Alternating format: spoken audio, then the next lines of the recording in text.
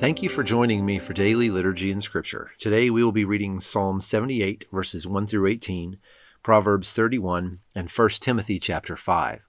Before we begin, let's say together the Apostles' Creed. I believe in God, the Father Almighty, creator of heaven and earth.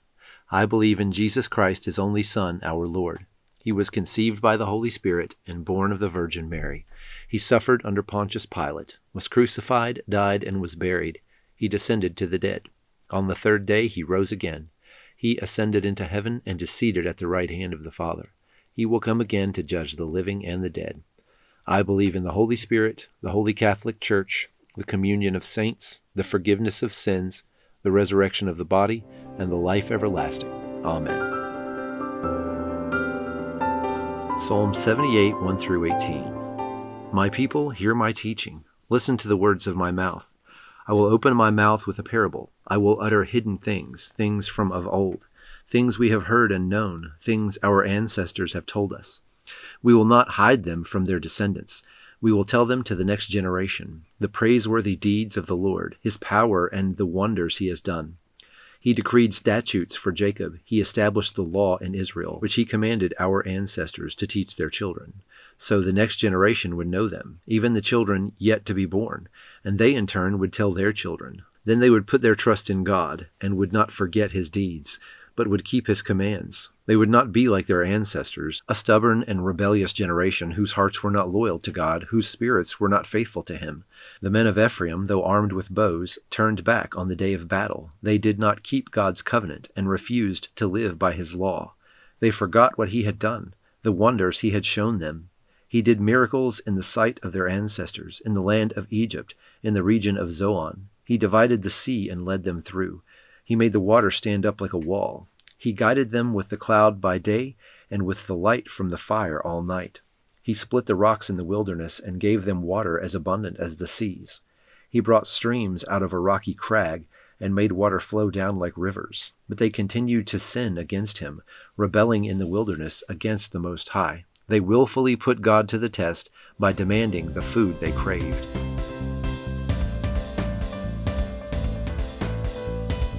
Proverbs chapter 31. The sayings of King Lemuel, an inspired utterance his mother taught him. Listen, my son. Listen, son of my womb. Listen, my son, the answer to my prayers. Do not spend your strength on women, your vigor on those who ruin kings.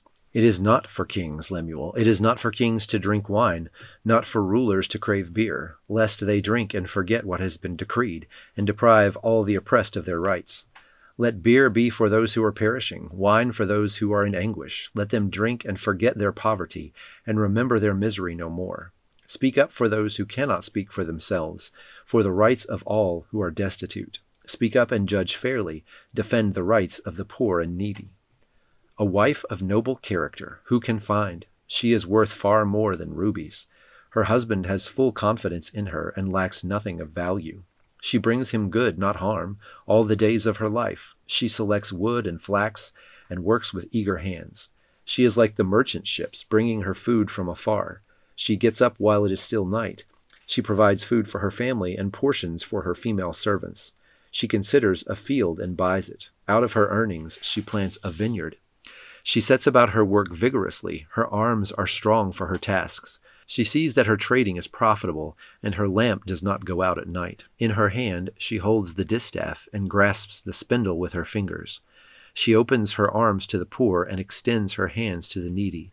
When it snows, she has no fear for her household, for all of them are clothed in scarlet. She makes coverings for the bed. She is clothed in fine linen and purple. Her husband is respected at the city gate, where he takes his seat among the elders of the land.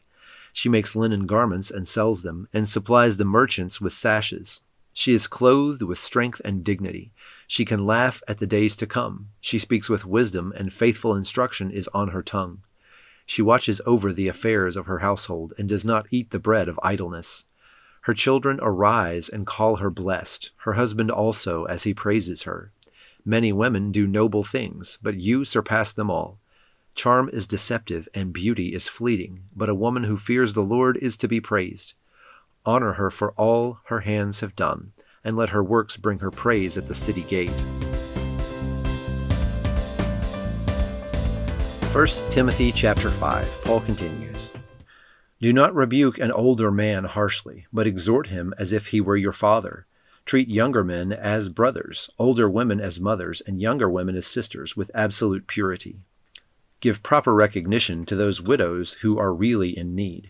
But if a widow has children or grandchildren, these should learn first of all to put their religion into practice by caring for their own family, and so repaying their parents and grandparents, for this is pleasing to God. The widow who is really in need and left all alone puts her hope in God and continues night and day to pray and to ask God for help.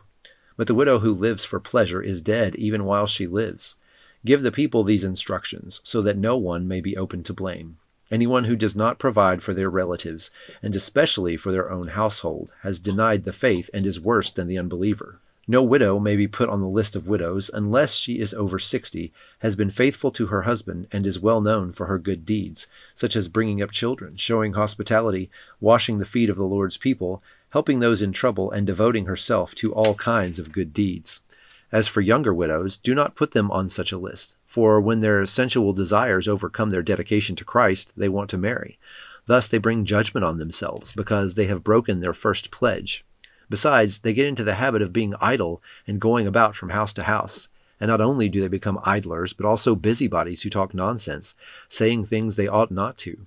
So I counsel younger widows to marry, to have children, to manage their homes, and to give the enemy no opportunity for slander. Some have in fact already turned away to follow Satan. If any woman who is a believer has widows in her care, she should continue to help them and not to let the church be burdened with them, so that the church can help those widows who really are in need. The elders who direct the affairs of the church well are worthy of double honor, especially those whose work is preaching and teaching. For Scripture says, "Do not muzzle an ox while it is treading out the grain," and "The worker deserves his wages."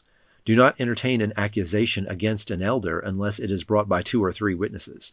But those elders who are sinning you are to reprove before everyone, so that the others may take warning. I charge you in the sight of God and Christ Jesus and the elect angels to keep these instructions without partiality, and to do nothing out of favoritism. Do not be hasty in the laying on of hands, and do not share the sins of others. Keep yourself pure. Stop drinking only water and use a little wine because of your stomach and your frequent illnesses.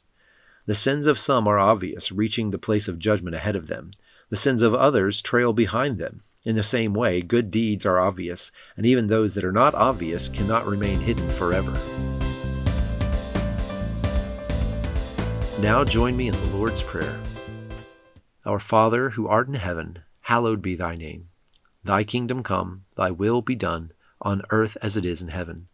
Give us this day our daily bread, and forgive us our trespasses as we forgive those who trespass against us.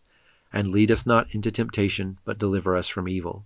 For thine is the kingdom, and the power, and the glory, forever and ever. Amen.